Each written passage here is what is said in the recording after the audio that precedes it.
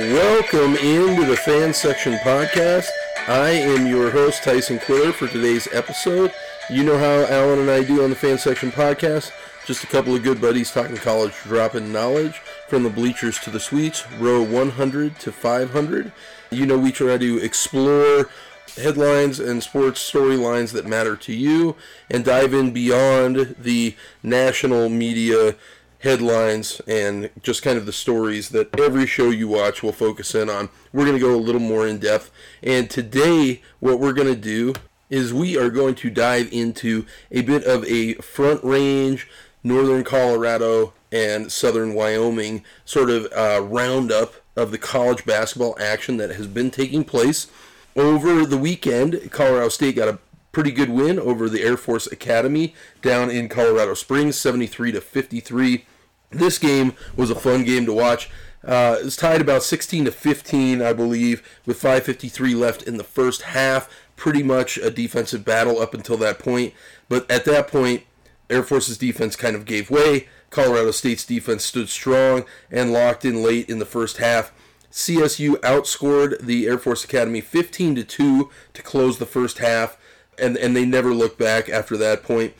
In the game this weekend, David Roddy, 14 points, 9 rebounds, 3 assists on 5 of 6 shooting, and his counterpart, Isaiah Stevens at guard, 18 points, 2 rebounds, 2 assists on 8 of 10 shooting. If they can have those kind of shooting numbers, they're going to be competitive with any team in the Mountain West and earn themselves a bid to the NCAA tournament. A lot of people don't understand, but Colorado State, man, they got off to a hot start this year, starting off 11-0 and ascending to become ranked in the AP Top 25 for just the first time since 2015. The Rams, however, then ran into a bit of a COVID pause. There was a lot of questions. Some scheduling was mixed up.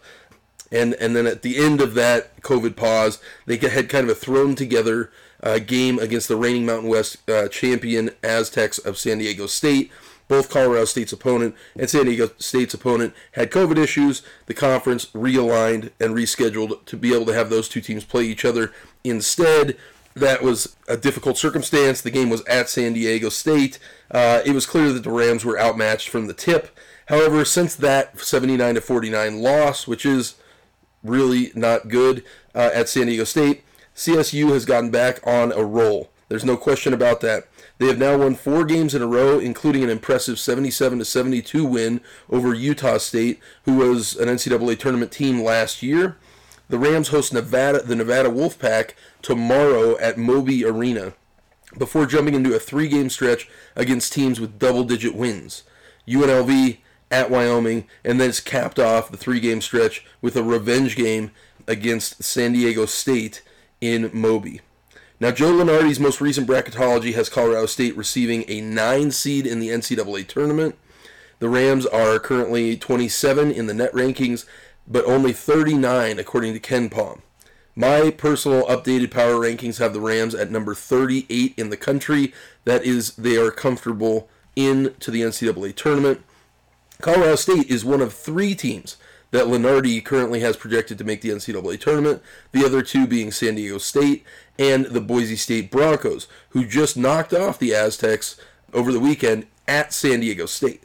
The Broncos currently lead the Mountain West standings. They seem to be the strongest team in the conference. Colorado State will have a couple matchups with Boise State coming up. Notably, sitting in Lunardi's next 4 out, though, as a legitimate bubble team, are the Wyoming Cowboys. They could still make a run at the NCAA tournament without question. After starting the season off 8-0, the Cowboys ran into the juggernaut that is Arizona on the road, where they lost 94-65. Like with Colorado State, a pretty embarrassing loss. Arizona, though, is pretty much unanimously a top 3 team in the country right now. More unfortunate, though, was the loss 2 games later in Laramie to the Stanford Cardinal by 3. Stanford is really kind of a middling, maybe just above middling Pac-12 team this year. They probably should have gotten the win there. Had they done that, they would probably be forecasted to be into the NCAA tournament. However, since that loss to Stanford, the Cowboys have won back-to-back games against pretty good non-conference opponents, and now they bolster a 4-game conference win streak.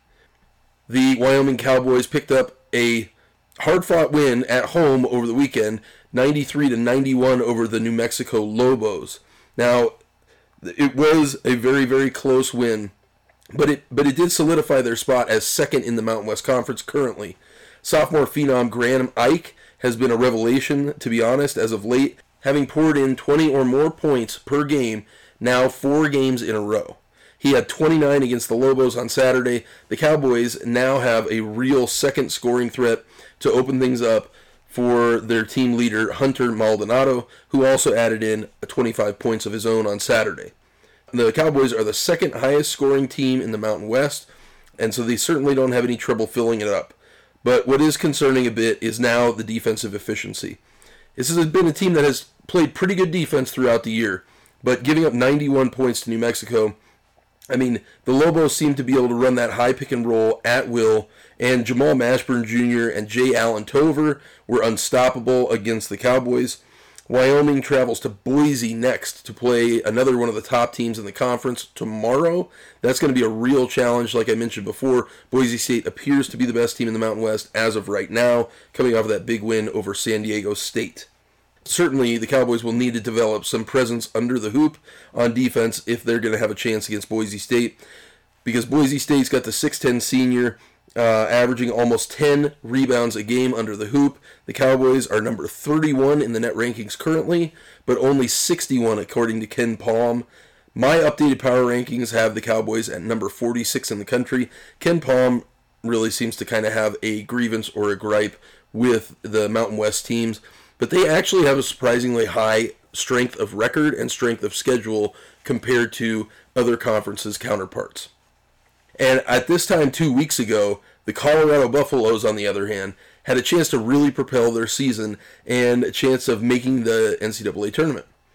They had 3 ranked teams coming up in their next 4 games, 2 of which were going to be at the CU Event Center. Well, obviously, they lost the first game against Arizona in pretty embarrassing and humiliating fashion. They did come back to salvage a win over Arizona State, who is woeful this year, not a very impressive win. And then over the weekend, well, on Thursday, number 16 USC traveled to Boulder and ended up pulling out a tight victory over the Buffs by 3. In the Buffs' loss on Thursday, the defense did play great, but once again, the upperclassmen kind of shrunk down the stretch. USC out-rebounded the Buffaloes by 15 boards. They out-rebounded the Buffs 18-8 just on the offensive glass. The forward for USC, Chavez Goodwin, who had been averaging just 7 rebounds a game coming in, pulled down 18 rebounds in the game. More than the 16 that Evan Batty and Jabari Walker combined to collect. The Buffaloes were a better team, in my opinion, especially at home, but they were not tough enough. They didn't fight for the rebounds, and our bigger players kind of shrunk down the stretch. Similarly, on Saturday, the UCLA Bruins, number 9 in the country at the time, rolled into Boulder and pulled off a tight 6-point victory. You know, Colorado, you're going to sense a trend here. Colorado is competitive in all of their games. They just can't find a way to get over the hump. In this game against UCLA, Johnny Juzang went off, and no one could slow him down. Now, to be fair, Eli Parquet didn't play, but the on-ball defense was just atrocious from the Buffaloes. Once again, the Buffs got out-rebounded on the offensive glass at home 2 games in a row. This team is very young and very talented. They've been competitive in every game this year except for the Tennessee game and the Arizona game, which has been the case with pretty much everybody who's played Arizona or Tennessee. They just can't seem to get over the hump, like I said. Jabari Walker played great against the Bruins, and that is noteworthy. But he has to be more consistent. He has ups, he has downs. He was basically non-existent in the game against Arizona, especially in the first half. It really, really hurt the Buffaloes.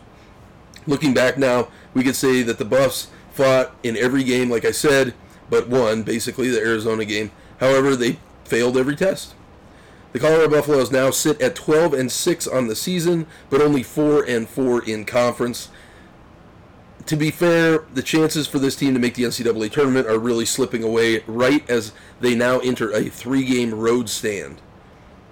I think Tad Boyle needs to tighten up the rotation. The Buffaloes are still going 9 or 10 players deep off of the bench, while we are seeing the better teams in the country trimming down to probably about a 7-man rotation.